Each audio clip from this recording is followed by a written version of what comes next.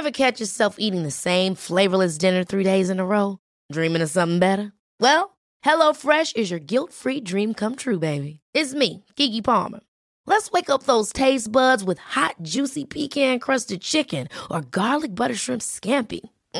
Hello Fresh. Stop dreaming of all the delicious possibilities and dig in at HelloFresh.com. Let's get this dinner party started.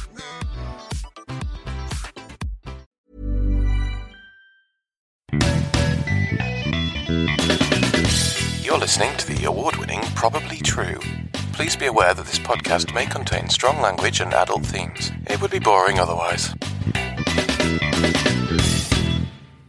Your place or mine? There's a question that goes a lot further than which of us wants to wash their bed sheets tomorrow.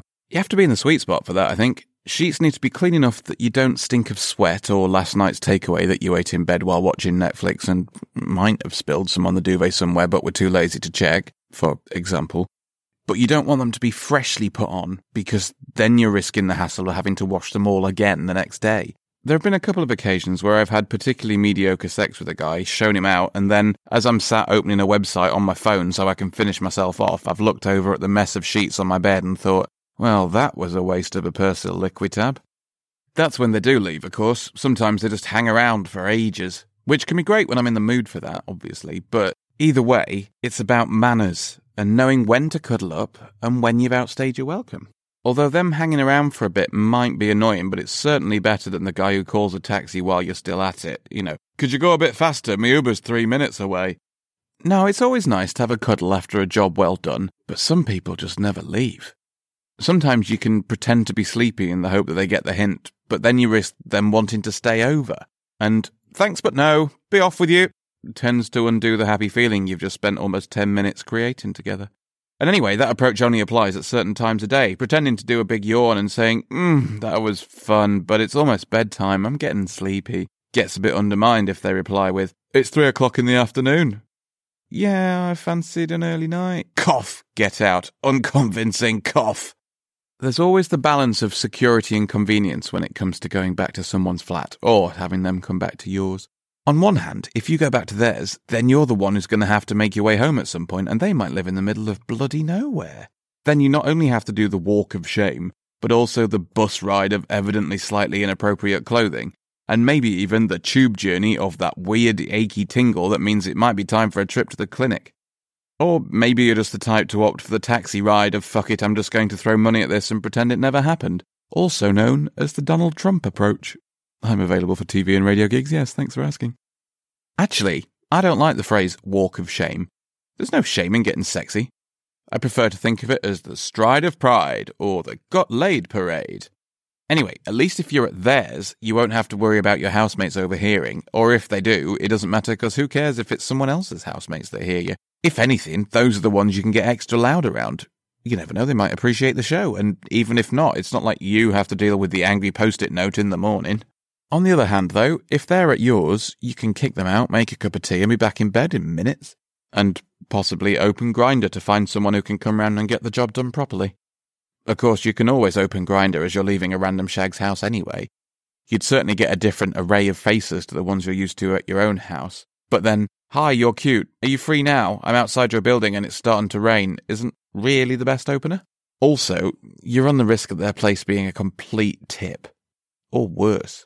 I remember one guy I shagged whose bedroom was a small, walled-off corner of a huge empty warehouse basement. I've never been in a place that said so clearly, this is not a sexy location, this is the place the hitman would bring you just before popping a cap in your dome. Yeah, I speak street, no biggie. There was even a big puddle at the bottom of the stairs. On the way down, he said, oh yeah, sorry, the drain's back up when it rains, as if this was perfectly normal and not a reason to stop living in a windowless murder room. Another time, I stayed over at the flat of this stunningly sexy guy. He was really arty and talented and interesting and, gorgeous. When I woke up in the morning and the room was filled with that warm light of dawn because he didn't have any curtains up, I realised that what I'd taken to be the patterned wallpaper or something was in fact the words R.I.P. Grandma written hundreds of times on the bare walls in felt-tip pen, with a few big crucifixes drawn in between, just so it didn't get too boring. When I made a terrified noise and gestured at it, he just shrugged and said, "Oh yeah, we got this squat from some meth heads, we think that was probably them," and just rolled over. Of course, the flip side of this is that yes, it can be awkward disentangling yourself from a complete nut bar if you find yourself in his basement, or he shows you his collection of doll's heads or whatever, but it's a lot more awkward getting rid of a loon who's inside your own home. Either way, whether at your place or someone else's, always have a bit of an exit strategy, just in case things start to go a bit creepy, not sexy. Also, and this is just my personal approach, but don't get naked with someone until you're pretty sure they're not going to try and eat you. This is what bars, cafes, bowling alleys, parks, and generally other public places with lots of potential witnesses are really good for. Although I found that sometimes you don't really know someone until you've seen where they live. There was one guy I dated who stayed at mine the first few times. Eventually, we went back to his after our third or fourth date, and everything was going well, until I woke up and looked lovingly into the eyes of a framed portrait of Margaret Thatcher next to his bed. That is a walk of shame. Not the sexing itself, but knowing that 10 generations of my northern mining family were looking down while I tossed the salad of some filthy Tory.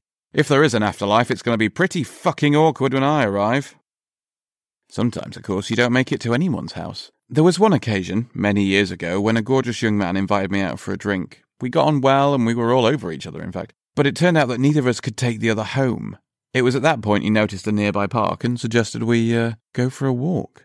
Sadly, it came to nothing, as it turned out neither of us had expected the evening to take this kind of turn, so we weren't equipped for any boning al fresco. Since then, I've made sure that every jacket, backpack, suitcase and coat of mine has a little something stashed away, in case of such situations emerging again. I think wistfully of what could have been every time I check that pocket while I'm looking for something else. The one that really sticks out when it comes to other people's places, though, was back when I was 17. This guy and I would hang out and watch movies and get stoned together and then end up getting naked and sexy. It was great fun, and I was really quite into him in that teenage crush sort of a way. He was a bit scruffy in that doesn't shower enough way of most teenagers. In fact, he was the first person with whom I realised that the smell of balls was incredibly sexy. Anyway, his room was a complete tip, as you'd expect for a teenage boy, although mine never really was. I don't like things being untidy. Anyway, his bed was in the corner, standard teenage style, but the way the walls came together meant that there was a bit of a gap between his bed and the wall to the side. Just a little nook down the side of the bed. One time I was there and I noticed an empty crisp packet had fallen into that nook. Liking things tidy, as I said, I went to grab it and chuck it in the bin, but he stopped my arm and went, "I wouldn't put your hand down there if I were you." To this day, I have no idea what teenage horrors were lurking just beneath the place where we made out and compared the size of our wangs. It haunts me sometimes, I can't stop thinking about it. It didn't stop me getting naked with him a few more times, though. It's amazing what you'll overlook when you find the smell of weed and unwashed teen sexy, and my God, I really do. Also, it helped that he had an absolutely massive... This was Probably True, the award-winning storytelling series written and produced by me, the award-winning Scott Flashheart. If you liked what you've heard, you could share it with your friends, leave a positive iTunes review, and sign up at probablytruepodcast.com. If you didn't like it, you can find me on Twitter as UnlikelyLad. Come at me, bro.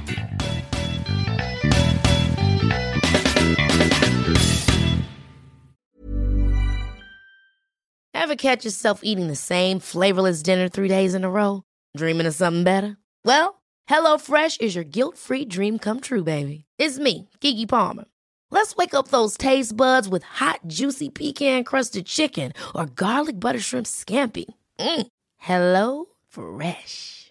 Stop dreaming of all the delicious possibilities and dig in at HelloFresh.com. Let's get this dinner party started.